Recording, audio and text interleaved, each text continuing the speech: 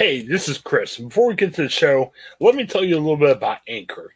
Anchor is our way of we record podcasts. Fantastic. Let me tell you why. It's easy. It's free.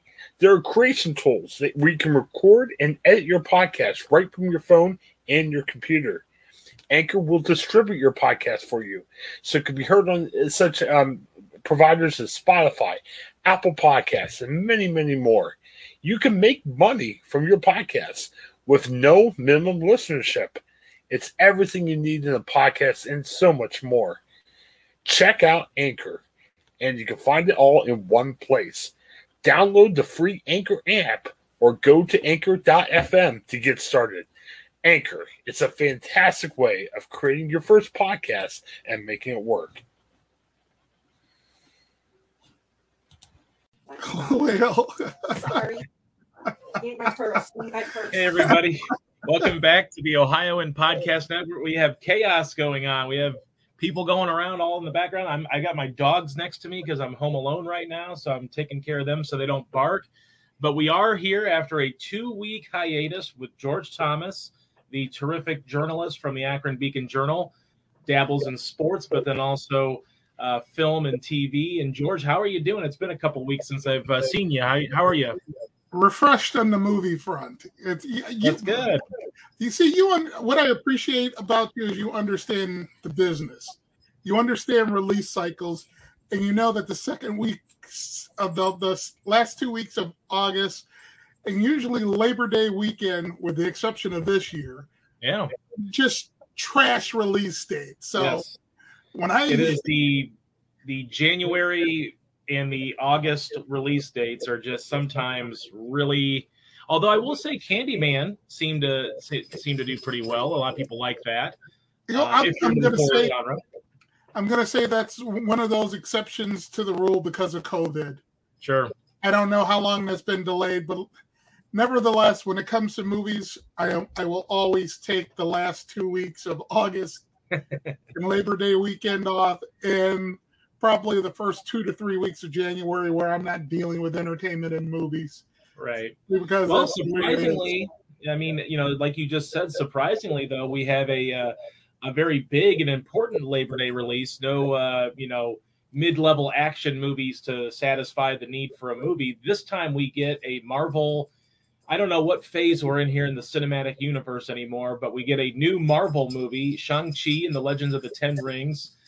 George, I read your review earlier today, and I got excited as I read your review that seemed very excited about this film. Tell us a little bit about Shang-Chi. Let's be honest. First of all, it follows the Marvel origin story formula. There's no doubt about it. They tell the story of how this character, who's the son of a Chinese mobster, powerful guy who controls the Mandarin, who was supposed to, the comic books? I don't know, but the Mandarin is a prominent character in the comic books. Yes. Shang-Chi is his son, who's been trained to be this assassin. When he was a teenager, he ran away from his father because he didn't believe in what his father was teaching him. Stayed away. He's an adult now. And essentially, his father has tracked him down to get back a piece of jewelry that his late mother, Shang-Chi's late mother, gave him.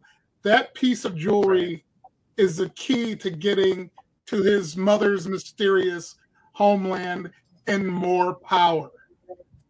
And that's it in a nutshell. Sure.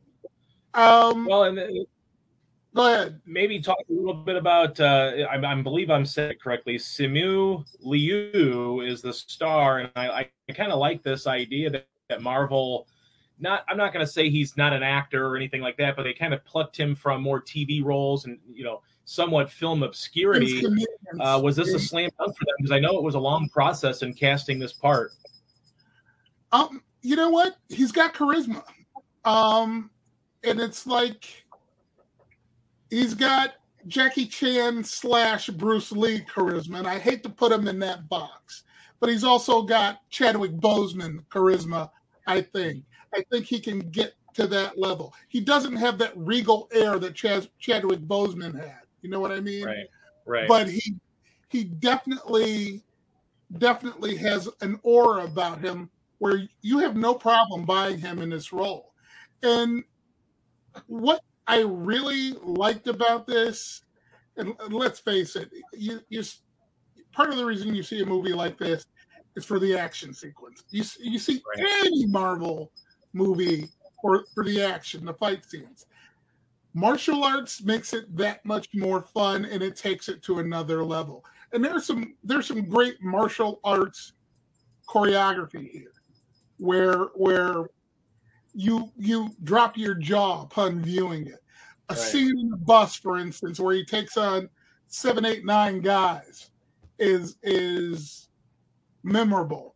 And it's not just memorable for the action, but there's a Jackie Chan air about it in that he's playful while doing it. For him, it's like no heavy lifting. It's just general fun. And he brings all of that out. Aquafina is his best friend. I don't know if she's going to be a romantic interest down the line. We'll see. Michelle Yeoh, and which is a casting that makes sense simply because, first of all, she's a wonderful actress, but Crouching Tiger, Hidden Dragon. Yes. She was the most memorable thing about that beautiful martial arts film. Love that film. Tony, I don't know how to pronounce Tony Leung's name. I hope that's it. I hope I'm not butchering it. Great villain, and they generally have fun with the movie in that it's very referential to the MCU. I mean, there's a great in joke about the Mandarin in Iron Man. What was that? 3? Iron Man 3, yeah. That's absolutely hilarious, and they understand. And I'll without trying to give too much away. There are two. There's a credit scene and a post-credit scene, and one of those scenes, it's done in such a way where they're basically telling the characters and the actors, giving them the same message about what they're getting into, that I think is positively brilliant. I won't tell you who shows up, but it's a nice little touch. Overall, it's a B+ film. It is what it is, but you have to view this next phase as everything. They've got a formula now, and they're just it's gonna be a gradual assembling of every element of the next Avengers film, with the Eternals coming up next. There's a new Spider-Man movie coming in December, and then we go back to Doctor Strange in February. So I'm looking forward to seeing what they're going to do with it. I like what they did here, though, very much.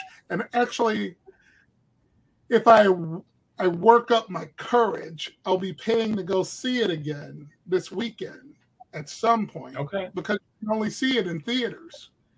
Right. There's no plus premiere access on this. Which is, something I know you're probably happy about, and I'm sure, the studio had to make a decision on that, and especially with all the Delta variant spread we're seeing in COVID, it might have been enticing for them to put it on premiere access, and they still might do that as we see more and more cases every day, especially here in Ohio. One of the things I like what Marvel has done in recent years, they went from, I think they started off with some good direction with like Jon Favreau directing Iron Man. Then, you transition into like Joss Whedon, who did a solid job, I think, with the first Avengers.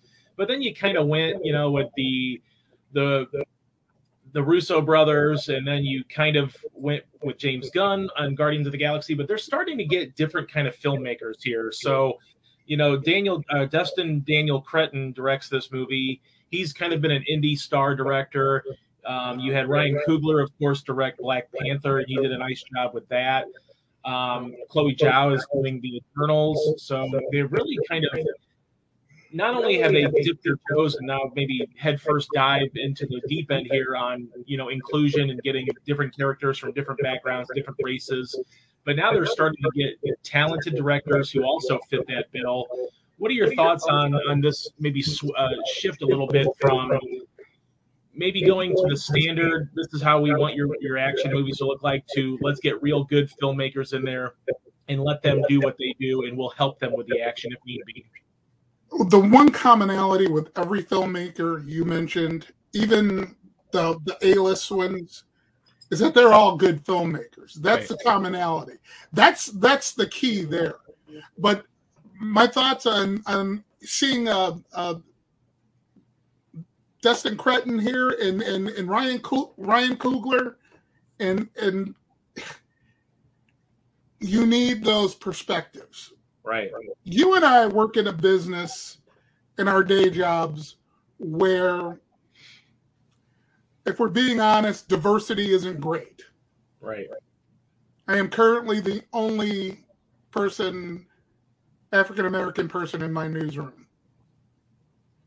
So people think it's just a case of, when they downplay that, people think it's just a case of absolute and total representation. It may be, but it's representation to get a different perspective, as opposed to representation to get a skin color. Because African American culture is different, Asian American culture is different. And you need those voices who can, for lack of a better term, help you to avoid stupid, insensitive mistakes. Right. And that's needed, but there's nothing wrong with being inclusive. Right. It should be the goal. It should be the rule, not the exception. And let's face it, Coogler can write his own future now. Right. Not just because of Black Panther. I mean, Creed. Creed, but he can write a blank check in Hollywood now. That's why you saw Judas and the Black Messiah earlier this year. He was the EP on it. Right. And the director of that film was very blunt with me when he said the reason that movie got made, and so did the star of the film, they said it got made because of Ryan Coogler. Right. So the power ultimately in Hollywood isn't in front of the camera. The power is behind the camera and in the studios, in the office suites. That's why you see Michael B. Jordan concentrating on producing as well as acting. Right. Well, I think that, we've talked about the fatigue, I guess, with Marvel or sequels and things like that. But, these studio movies, and we've talked about this before, these studio movies help these directors go from trying to scrape together as much money as they can to make their passion projects to wanting to make their passion projects and having that be a reality because they've made the studio film, they've made the money. I mean, Alfonso Cuarón did that with a Harry Potter series. He did a Harry Potter movie so he could make Children of Men. It just, to a lesser degree, I don't know if you've seen the recent reports, but Francis Ford Coppola is willing to put up his own money to make his, make his passion project, which seems a little odd that he'd have to do that. But, he's getting a little older and maybe people just don't really think it's a project worth sinking a lot of money into. But, some of these, it doesn't even matter. It seems like it doesn't matter if you're Coppola or if you're Coogler or if you're, Cretton.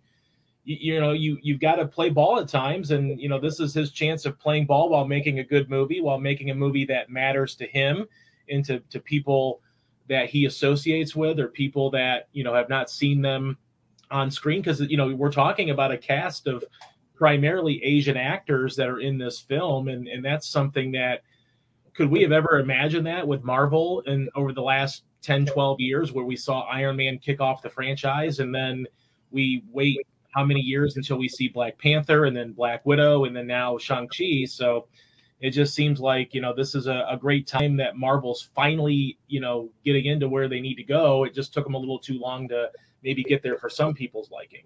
I think they had to establish the brand before they could really dig deep into their canon. That's what I think it is. That's true. Yeah. And is that right? No, it's not. But when you're talking budgets of $100 million, hundreds of millions of dollars, I understand the flawed thinking. That's the best way I can put that. I understand what you're saying there. In some respects, it's as if they don't believe minorities will spend money, and that's not the case. Well, and obviously there was a lot of unknown maybe going into Black Panther, and it did so well, both critically, audiences liked it, the box office was huge. This is probably going to be judged with a little bit of an asterisk because with Shang-Chi, you've got the COVID, variant out there. People aren't going to the theater as much as they used to, so it's probably not something we should expect $1 billion return. But I think this is something that Marvel has said, whatever it does, it's going to do, and we're going to continue following it through. It seems like anyway. But is it opening in China? That's the other thing I wanted to think about too. Was China was concerned, and you've seen the movie, so you can speak to this. That maybe there would be a lot of stereotypes in there of Asian characters, things like that. Now Kevin Feige said no, that's not. We made sure that was going to not be the case because China has been a huge box office for Marvel. It's a big box office get for a lot of action blockbusters. And not being able to see that in China might really hurt the box office. So you kind of wonder if Marvel is going to sour on this franchise if China says no matter what. I haven't seen any news reports as to whether they have, but there weren't any tropes that I recognize. That's a safe way to put that. Right. Okay.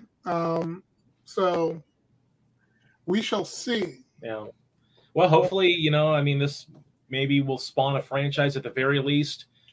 They'll be in the new cinematic universe with all the new stuff kind of coming around, and we'll be fighting some, probably Galactus here in the next phase of Avenger movies. Well, I'm going to spoil this. They've already stated the 10 Rings will be back. It's at the end of the credits. Okay, all right.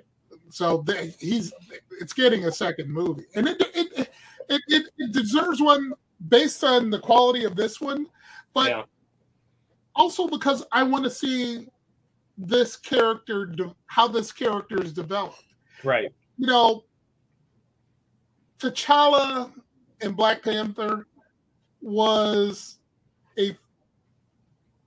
let's call him mature. Right. Shang-Chi, or Sean as he's known it to start the film, he's still very much into being that quasi partying type of guy. Right. So I want to see how the character develops over the course of time. And if you look at what Marvel has done, in a way that's Tony Stark in a different way. The way Tony, if I had told you in Iron Man, Tony Stark was going to sacrifice his life for the greater good, what would you have said? Right. No way. So that wasn't his personality. Yeah. And I think that's why I know a lot of people kind of dump on the Tony Stark character, but of all the characters that we've met over the course of this Marvel cinematic run, he's got the most depth to him and the most 3-dimension to him of anybody because of that, where we knew him and what we knew him as versus where we ended up seeing him. Well, see, I'm going to agree and disagree. It was him and Cap. Okay, yeah, that's true. Captain America. Because let's face it, Captain America to start out was rah, rah, rah, America, America. Right. By the time he got to the end, he was very disillusioned. Yes, about how much moves being made in this country.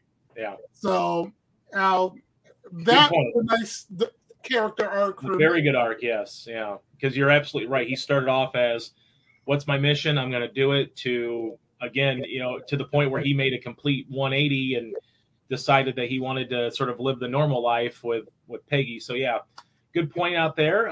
So I mean, a B+ from George on Shang-Chi and the Legend of the Ten Rings. So excited to see that. Eternals coming out here in a few months. So just when we thought we hadn't seen any Marvel in a couple of years, which we hadn't, we now have movies out with Black Widow, Shang-Chi, and of course Eternals coming out. And like you said, Spider-Man. You've got Doctor Strange. So it's Marvel took a little bit of a break because of COVID and things, but they're revving it back up. Just for the record, if for those looking to hold out, it's got a 45-day release window. So it's going to be out of theaters within 45 days, which is okay. To affect its box office. Okay, yeah, definitely. So I hope, and I don't think Disney's going to hold that against them, given that if the Chinese release doesn't happen, and then of course this 45-day window. I think this is one of those movies, though, that people like Black Panther did sort of reinvigorated the franchise, because at first we were just like, okay, well, here's Captain America, here's Iron Man, here's Thor, here's Hulk, and we just keep seeing them. Black Widow, we keep seeing them over and over again. So we get Black Panther, and that story was unique and interesting, and it told a deeper story about culture and meaning. This is another one of those types of refreshers maybe that Marvel was looking for, and hopefully it'll hit a home run, whether it's in theaters or on streaming, and Disney will say, let's give them all the money in the world they need to make sequels and, get this franchise, into the forefront of Marvel moving forward. FYI, you were right. It doesn't have a Chinese release date yet. So okay, yeah, that's interesting. Well, that's a tough sell. Even if the producer says one thing, the Chinese government will, they don't have to care about what Kevin Feige says about whether it has those, those classic unfortunate tropes in there as well. So hopefully it does get a release, because, this is one of those movies that I think everybody is kind of interested in seeing, and I'm interested in seeing it. So I can't wait to check it out. So, well, we talked in the past about this, these last few weeks being the dead period of film. Obviously, Shang-Chi kind of changes that with the Labor Day release. Normally you don't get a huge blockbuster, but we are into the film festival season. We're getting closer to fall, George, which means Oscar season is upon us. Maybe there's a few stragglers from the summer or, from the early release schedule, but a lot of excitement. This is an exciting time for me, especially because I love, figuring out what to see here in the fall. What are the Oscar contenders? What are your thoughts here on this? As we're in COVID, so we have festivals getting ready. I know Telluride's getting ready to open up. Toronto should be opening up soon, although with COVID, who knows? What are your thoughts here on the festival system? Have you ever covered the festival system when you were the full-time critic? And what are your thoughts maybe back when you were covering it versus now? I got to Toronto once. Okay. In 1997. What year did Pre come out? What movie?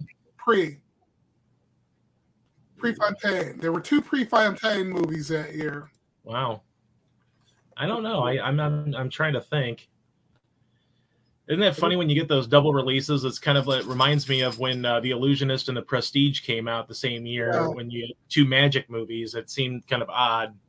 Hey, I'm good. 97. Okay. That was the last time I was in Toronto. Okay. Look, Toronto was cool. That's one of my bucket lists. If you could ever get to a film festival and you're truly a film geek, you're in nirvana. Because I was there. I wasn't there the entire festival. It was a weekend. It was a weekend of a lot of studio releases. So they wanted critics up there. Right.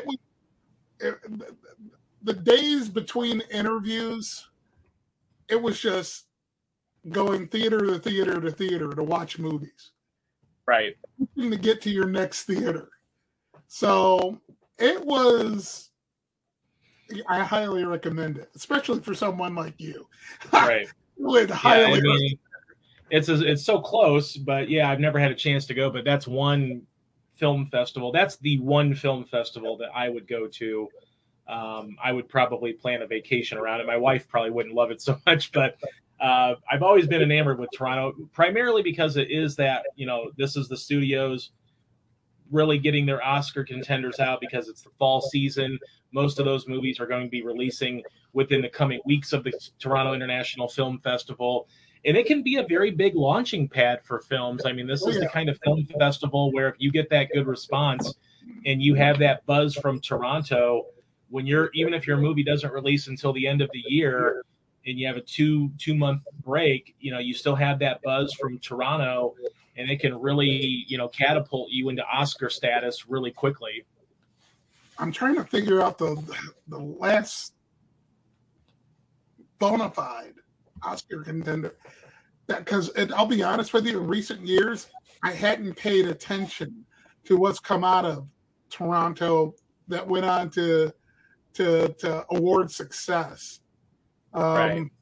Beginning of football season, it's all football. Right. So, and EW has changed. Entertainment Weekly has changed to where it wasn't weekly anymore. So, right. I don't want to speak incorrectly, but if I'm not mistaken, did Nomadland last year premiere at Toronto and then, of course, rode the wave through to the Oscar season? I want to say that it did, but maybe it was. I know it started off at maybe some of the smaller circuits, but and it might have even gone to Cannes in advance of its fall release. But I want to say that it might have, got that great response at Toronto. Well, sort of state. It's distinctly possible. You know what? I will tell you one film I'm looking forward to will be playing in Toronto and London, and I think the New York Film Festival. And it's got Frances McDormand written all over it. Is that the Tragedy of Macbeth with Denzel Washington? Yeah. So, and that's a Joel Cohen, isn't it? Yeah, Joel Cohen directing. Yeah. Which is she? We're only getting half the Coens now. She's married. Yeah. So we're only getting half Cohen this time. Well, So it's a little strange probably to not see a film by the Coen brothers, I guess. But yeah, that's that is true. But looking at some of the award winners from TIFF, Toronto International Film Festival. I remember, I didn't see it at Toronto, but Silver Linings Playbook was one of those movies that scored big at Toronto. I love that movie. Sometimes you're a David O. Russell fan, sometimes you're not, I guess. But, when are you a David O. Russell fan? The thing about David O. Russell that I like about him and admire as a from the writing perspective is he's so blunt. Like his characters seem more real. Like watching Silver Linings Playbook and like Jennifer Lawrence and Bradley Cooper's characters kind of going at each other and like cutting each other down to size. Like that's how real people talk sometimes. And sometimes in movies you feel like it's so regimented, like it's got to be Hollywood, and this kind of feels anti-Hollywood from David O. Russell. That's what I liked so much about that movie was just the dialogue between these people that just felt so real, even if it's a movie and it's not real. Fair enough. Yeah. See, this is where I'm getting old because, like I said, I don't remember. I was at Toronto. I don't remember what came out of Toronto. Even when I was covering it full time, I could never get up there with the Beacon Journal. For some reason. Right. I don't remember why. Has there ever been an experience, we've seen film festivals where things go good and then things go bad. Have you ever seen one way or another where you were like in the screening room that you can recall that either absolutely flopped or was actually just like, this is going to be the Oscar contender? You know what? I don't know how I forgot this. I was in the audience at the New York Film Festival one year, the night Sling Blade. Oh, okay. And I remember the standing ovation that Billy Bob Thornton got. Right. So 2 film festival. I told you I'm getting old. 2 film festival experiences. Do you think when you go, I mean, obviously you've gone to other film festivals, do you think people become like, not that Billy Bob Thornton's work in Sling Blade was bad or anything, but do you think people become like prisoners of the moment and they feel like, okay, if someone's going to be there, whether it's Billy Bob Thornton or a director or another actor or a writer or everybody in between, that you feel compelled to at least give them some sort of a standing ovation? I think that happens with anything Yeah.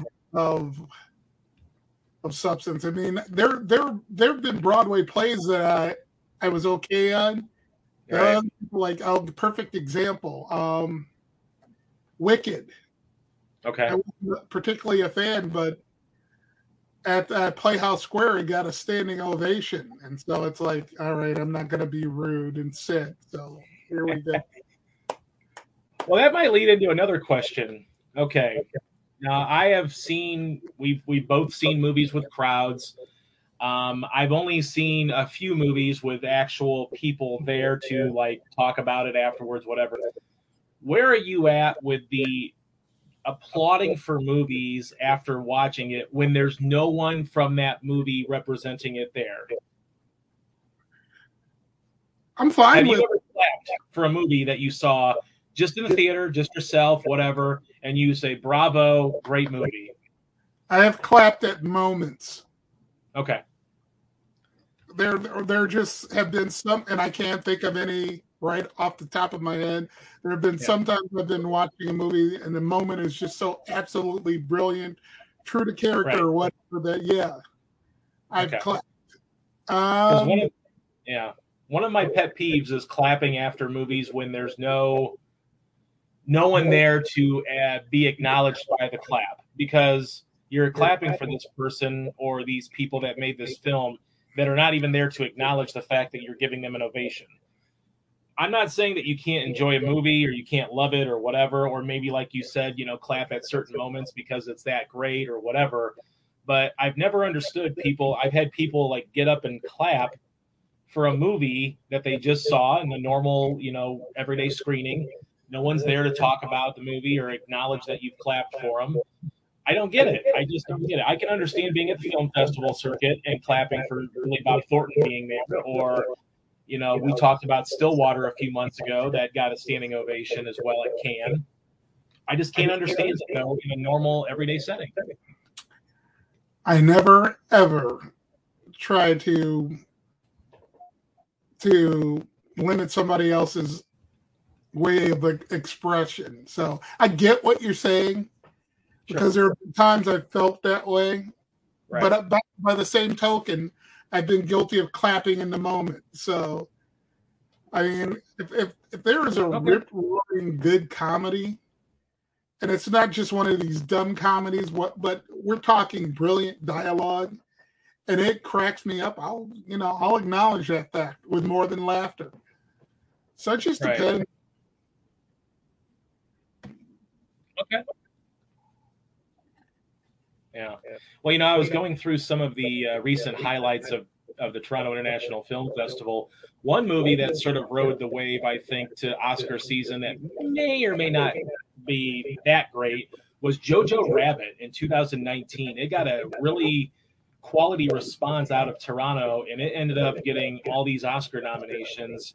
And that was probably one of those movies that was able to ride the popularity of Toronto to maybe get themselves positioned for an Oscar that next year. See, I love Jojo Rabbit because it was positively subversive.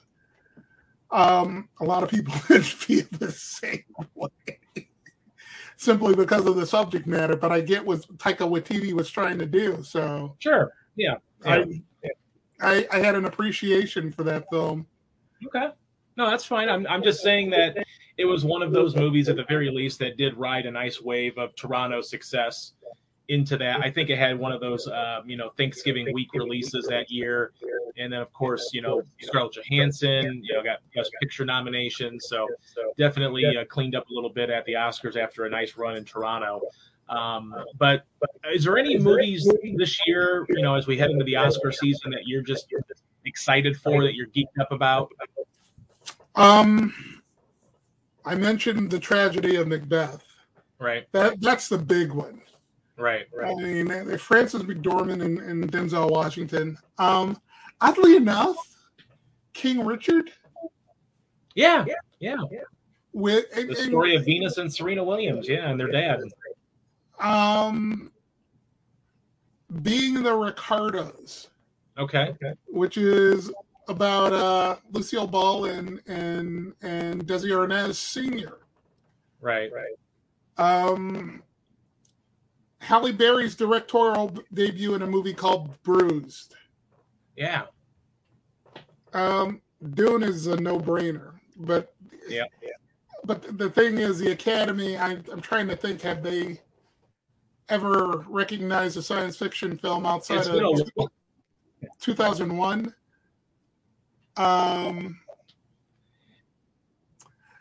You know what the big conundrum for me is, and what? I'm torn about West Side Story.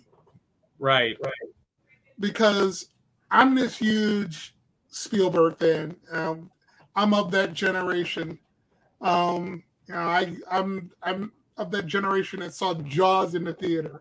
That Lucas Spielberg, who made this blockbuster BS possible, because we had nothing better to do in the 70s other than go to movie theaters multiple times to see the same film. Right. Now, I'm of that generation. My standard reply to Stranger Things, when people ask me and talk to you about how great it is I tell people, I'm sorry, I saw the original Spielberg. And that's how I feel. Because I'm not seeing anything new there. And I gave Stranger Things, not to get too far off track, I gave it 5 or 6 episodes, and I'm like, I'm out. I mean, but West Side Story, I'm kind of disappointed to know that it looks to be still set in that 1950s, early 60s environment, as opposed to trying to update it, bring it into the here and now. I realize there's less tension there, but there are a lot of other ways to go with it, other than the not just the gang thing, but the Puerto Rican Caucasian thing.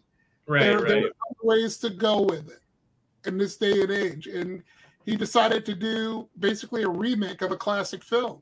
Yeah.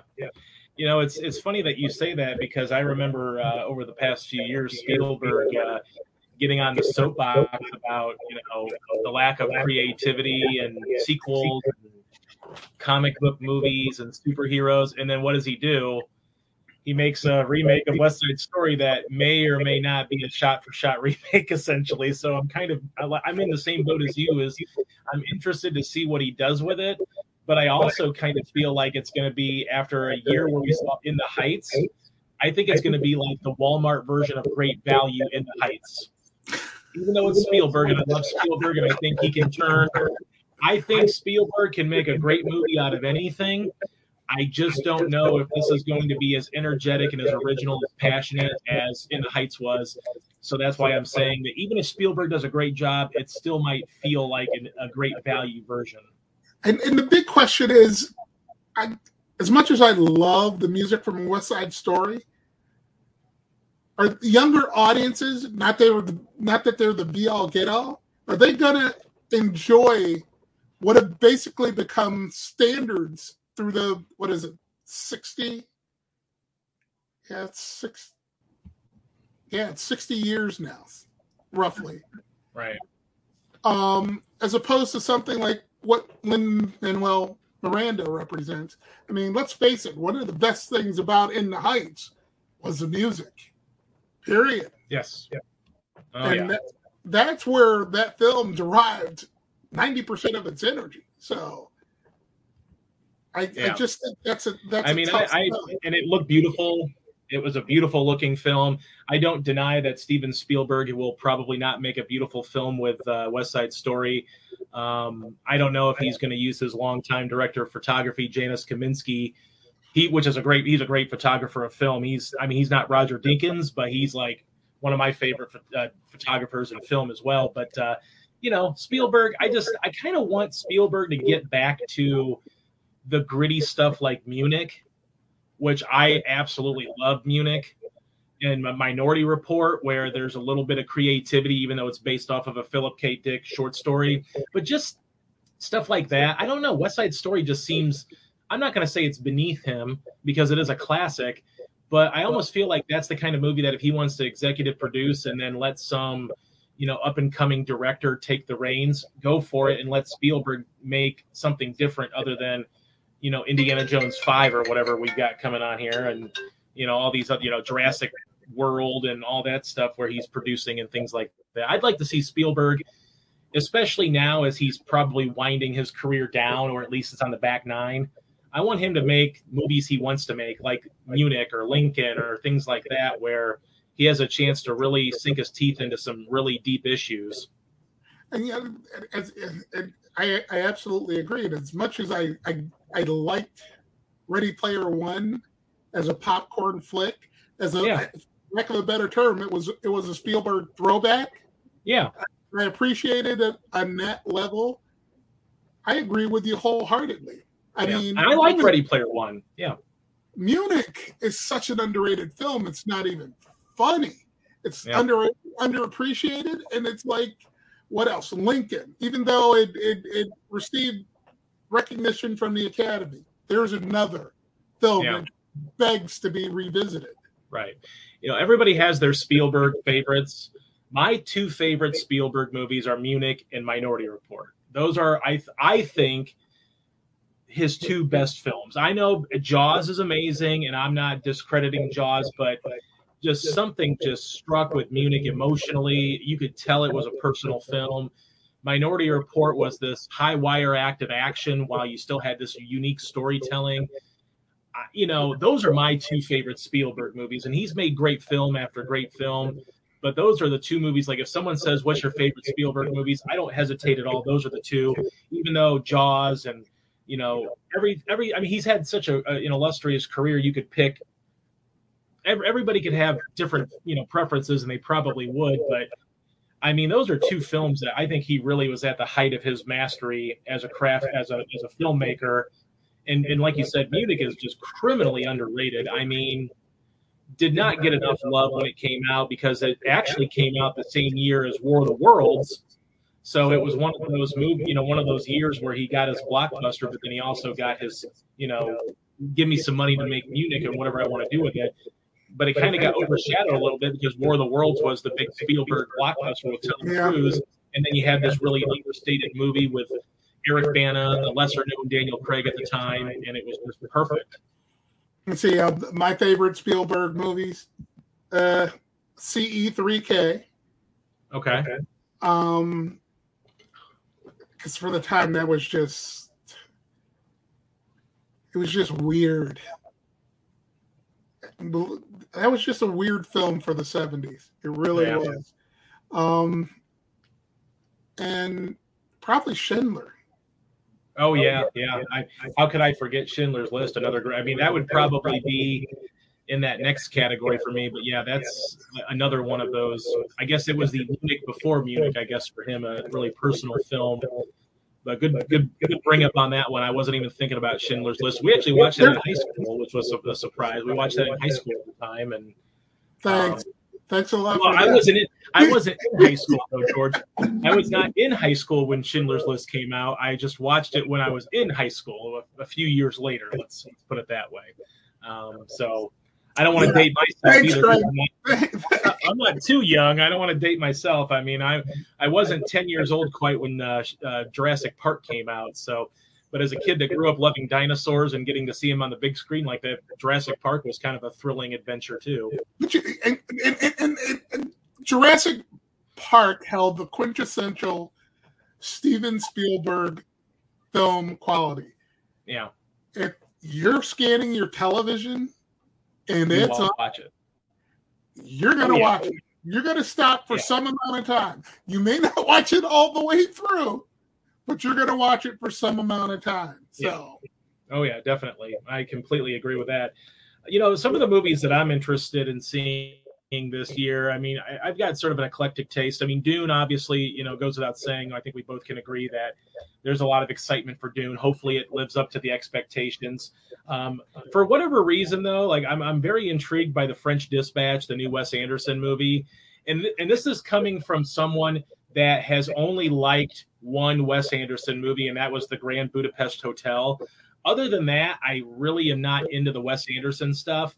But for whatever reason, it seems like it could be like a nice, you know, homage to journalism and maybe, you know, sharing the love and the necessary need for journalism. I'm interested in the Wes Anderson stuff, at least this time around. But other than that, only the Grand Budapest Hotel was any kind of Wes Anderson that I can really get into. The Fantastic Mr. Fox was solid. Isle of Dogs was okay. But generally speaking, I'm not like a Rushmore fan. I don't really get into some of his other quirky, needless to say, probably not even the right word for Wes Anderson. Quirky isn't quirky enough for him. But the French Dispatch, I'm very intrigued by. I don't know. What do you think about that? It's been one of those movies that was delayed and now it's coming out, hopefully. But any thought, any urge to see the French Dispatch? Are you a Wes Anderson fan? I am not a Wes Anderson fan. I'm one of those people who have never gotten the appeal. Okay. Yeah, I understand that. Like, looking at the cast, I'll go watch it and probably be disappointed. But then it'll probably get like 12 Oscar nominations, right? You know, that's the way Wes Anderson works these days. Is, you know, he writes a movie, he gets a screenplay nomination at least, and probably sneaks in with an actor maybe or an actress getting a nomination. So, but like I said, you know, I thought the Grand Budapest Hotel was hilarious. Ray Fiennes was hilarious in that movie. But other than that, I'm not a huge Wes Anderson fan, so it's not like I'm beating down the door to see it. He's only had one movie I enjoyed watching in any sense of those words. That was The Life Aquatic with Steve Zissou. Oh, okay. Yeah. I did not really care for that. Right. That was the only one. Okay. And it was probably more due to Bill Murray than anything else. Right. Well, Bill Murray is always great, and thankfully he does show up in Wes Anderson movies too, so that's good too. But a couple of movies, this is going to be a same director. He might have a nice double year for himself. Ridley Scott's got two possible contenders for awards with House of Gucci and The Last Duel. The Last Duel bringing back Matt Damon and Ben Affleck to work together here for the first time since, I'm pretty sure, Good Will Hunting. So I'm kind of intrigued by that, although that might be, you know, hopefully it's not bad Ridley Scott and hopefully it's great with Ridley Scott, but I'm kind of intrigued by House of Gucci though. Wait a second. What's the difference between good Ridley Scott and bad Ridley Scott? Well, I mean, it's okay. I'll preface it by saying bad Ridley Scott is still good Ridley Scott, but like all the Money in the World movie wasn't all that great. Everybody was like, I think people were fawning over it because they replaced Kevin Spacey and they got Christopher Plummer in there, and everybody was like, oh, this is going to be an Oscar winner because they changed this or whatever.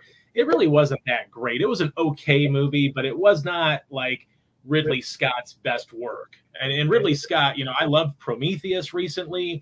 I think Alien Covenant was pretty solid as well. So I have high expectations for Ridley Scott. So I should say even bad Ridley Scott is still a good movie. Fair enough. Generally speaking. I mean, no filmmaker is beyond making a bad movie, though, or a movie that's not so good either. But I feel like I'm the only person that loved Prometheus. I don't know why, but it seemed like everybody else. No, I like Prometheus a lot. Yeah. It seemed like everybody else just kind of takes a dump on it all the time and does not like it. And I'm like, why? Why don't you like that? That's like really good. Because it wasn't Alien. That's why. You know why. Yeah. It wasn't an Alien movie. You know why. It was kind of an Alien movie at the very, very end. You know why. Michael Fassbender was fantastic in that movie. Yes, he was. I feel like people unfairly dump on that movie because maybe they wanted it to be more alien-like rather than, sort of an origin story, and it's like, man, that was a really creepy, interesting, dangerous science Yes, it fiction was. fantasy movie. It was really interesting. I mean, I don't know, but that's why I think people, they like Ridley Scott, and then they don't like something like that. But Ridley Scott is just one of these directors. He's got such an eclectic filmography, though. I mean, I really enjoyed The Martian. Did not like Gladiator. That's one movie that I would say is bad Ridley Scott. So when I say bad Ridley Scott, Gladiator is his worst film in my opinion. I just, however, how that got into, and we can probably get into this at another time, Oscar winners or Oscar contenders that did not deserve it. I think Gladiator is the top of the mountain for me on that category, because Gladiator is just a 2.5 hours of just down in the dumps, like makes you just want to not like life anymore. It was just so depressing and not really uplifting at all. There was no real hook to that, like there was no real like catharsis in it. It just seemed like it was like you just wanted to cry, but in a bad way. We'll discuss it another time because I wholeheartedly just. Okay, hey, you know what? That's fine. I'm glad. That's fine. I mean, I will say that you have to remember who the flavor of the moment acting wise was back then, and I'm certainly that played a role in it, which was Russell Crowe. Well, Russell Crowe's done some good things, and he's not some like, down and dreary actor all the time. I mean, you give him the material and say, hey, you've got to be sad for 2.5 hours or no one's going to care about it. Well, he gets his revenge at the end of the movie, which is great. And you're kind of rooting for that in a way. But then it's just like, I don't know. I just felt like empty from it, and that's not what I normally feel from Ridley Scott. But, obviously he's a busy filmmaker. Whether it's American Gangster was a real underrated gem from him too. I thought. I mean, you didn't like American Gangster? Oh yeah, that's one that caught me 2 weeks ago, and I couldn't turn it off. Yeah. And the funny part is, Denzel Washington's character and Russell Crowe's character don't really meet until the last. Right. They don't really have anything going until the last half hour or so. Yeah. And then like, you're watching these two heavyweights throw shot after shot, and it's like. Right. Well, and that validates my point about Gladiator and you saying the flavor of the month being Russell Crowe. Yeah, he could play that. He was he had some personality in American Gangster, playing sort of a down on his luck detective. That was a wonderful film. I mean, that was an actor's showcase, and they both knocked it out of the park. Absolutely. And Ridley Scott, like you said, they don't really meet up until about a half hour before the end of the film, and he just ramps up that tension like it's a cat and mouse game between both of them. And Russell Crowe's character is trying to hone in on this up and coming drug lord, and then they finally get together. And like you said, it's just heavyweight punches after heavyweight punches. Very underrated Ridley Scott. So that's why I think for me, I'm really excited about House of Gucci and in The Last Duel, just to see if Scott still has it. I mean, I like The Martian a lot, a completely different science fiction film from Prometheus and the Alien franchise. So, it's a nice season here to see, a guy like Ridley Scott get back into it with a couple of different options. But another movie that I'm really interested in, and I don't think it's going to be an Oscar contender, but you just never know, is Nightmare Alley with Guillermo del Toro. So his follow-up to Shape of Water. Very interested to see. Now, I don't think Shape of Water was his best work. I think it was the Martin Scorsese effect where we want to give a great filmmaker an award, so here you go. Now, granted, he doesn't have the career that Scorsese does, who had 40 years of great movies, but no one could tell you that Scorsese should have won for The Departed when he could have won for Goodfellas or insert any other movie pretty much that he's ever been nominated for. I think Del Toro, if he ever should have won for Pan's Labyrinth, his absolute masterpiece of a movie, over The Shape of Water, which I did like, but it wasn't quite as good as Pan's Labyrinth or some of his other stuff. So Nightmare Alley could be in that same vein where it's maybe not as good, or maybe it could be great. Who knows? It's Guillermo del Toro. He's a great filmmaker. He's always been hit and miss. Exactly. Yeah. And I'm scared about.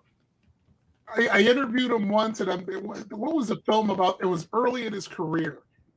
It was a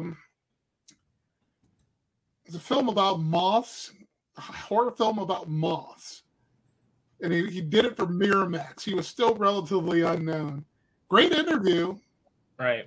Um, you know, Well, I liked what he did with Hellboy. He had a couple of solid movies there into a franchise that at the time I really.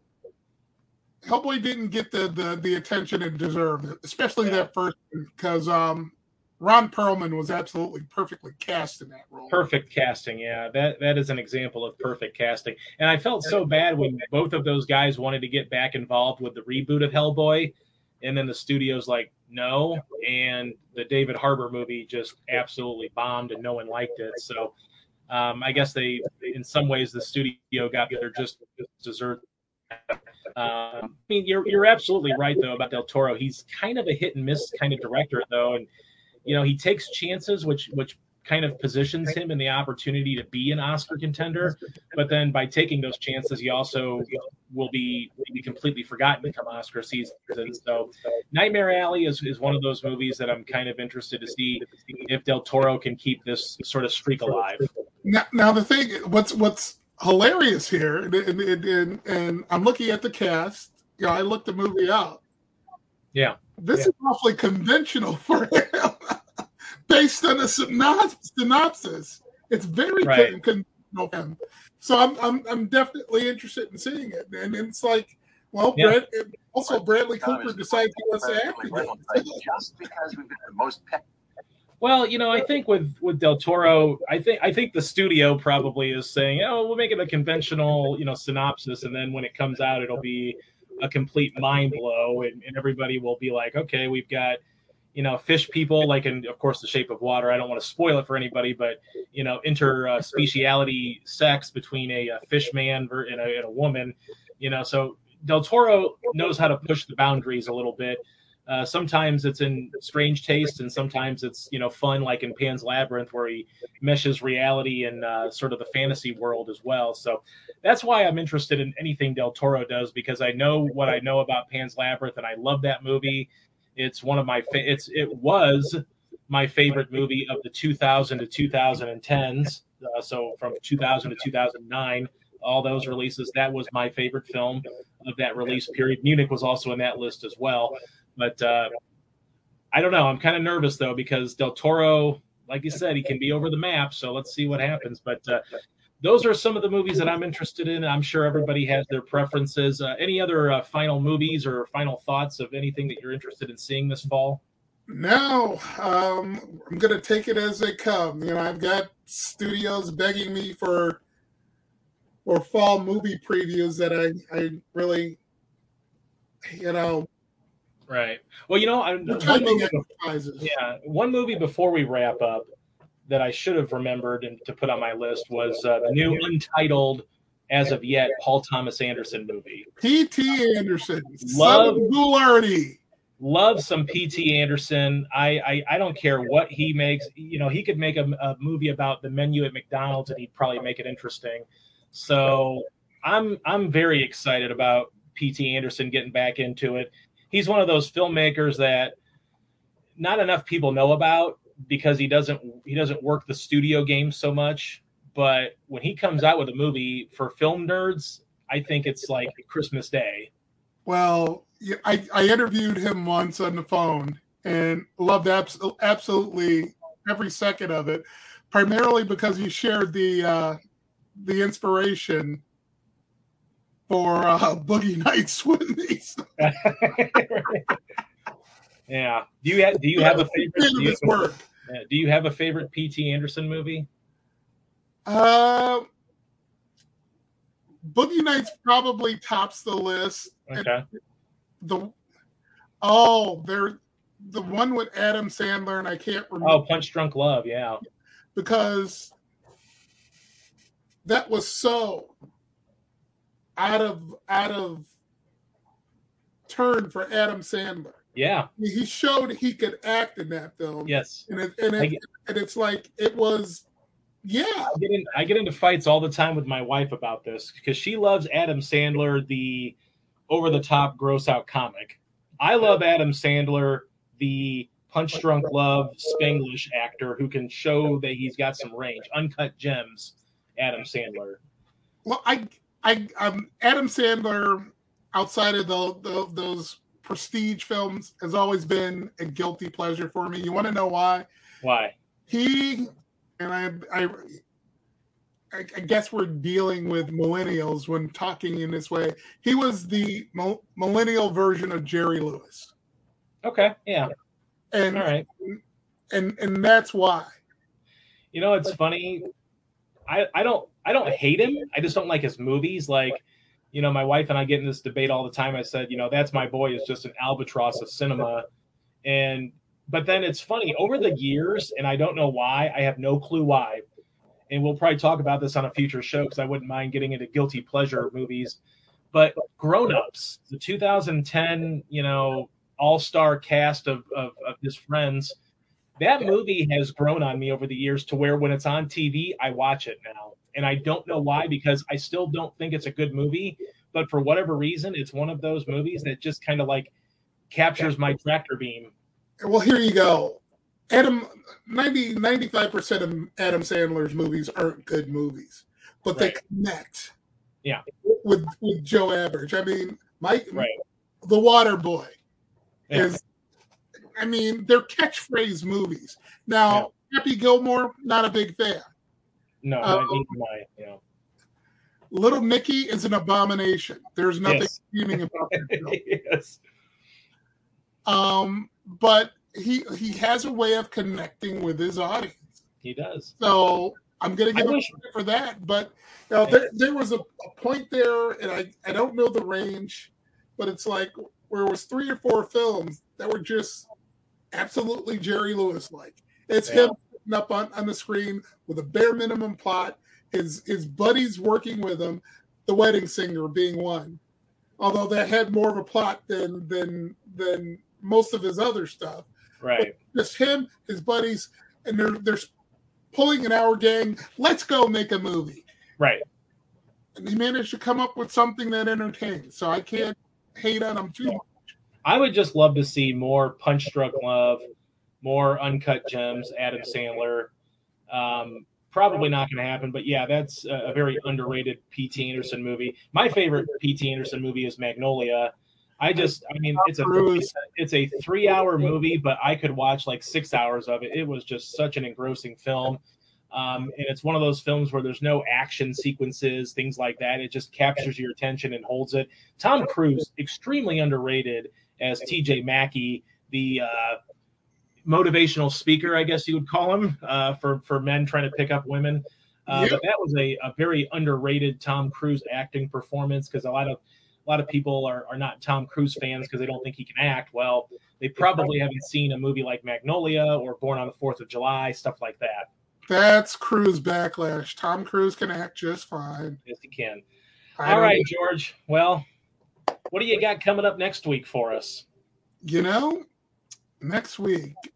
Well, the schedule probably, huh? I saw the card counter today. Okay. That opens next week. And there is something else opening next week that escapes my mind. But I will let you know.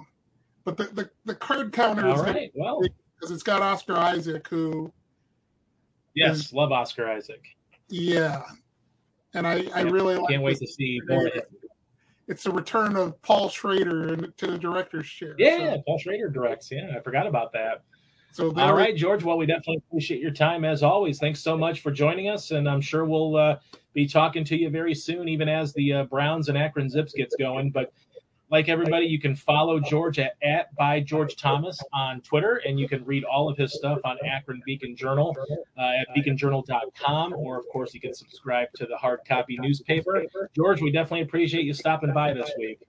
Thank you. All right, we'll see you guys next week. Hi, I'm Jennifer Mooney. Welcome to what is our new Hope Interrupted podcast based on the work from our book, Hope Interrupted, that I co-authored with my good friend Byron McCauley. Hey, Jennifer, I'm looking forward to this podcast as much as I was looking forward to writing this book with you. We hope to interview some high impact folks as well as have a little fun. We're going to cover stories of hope.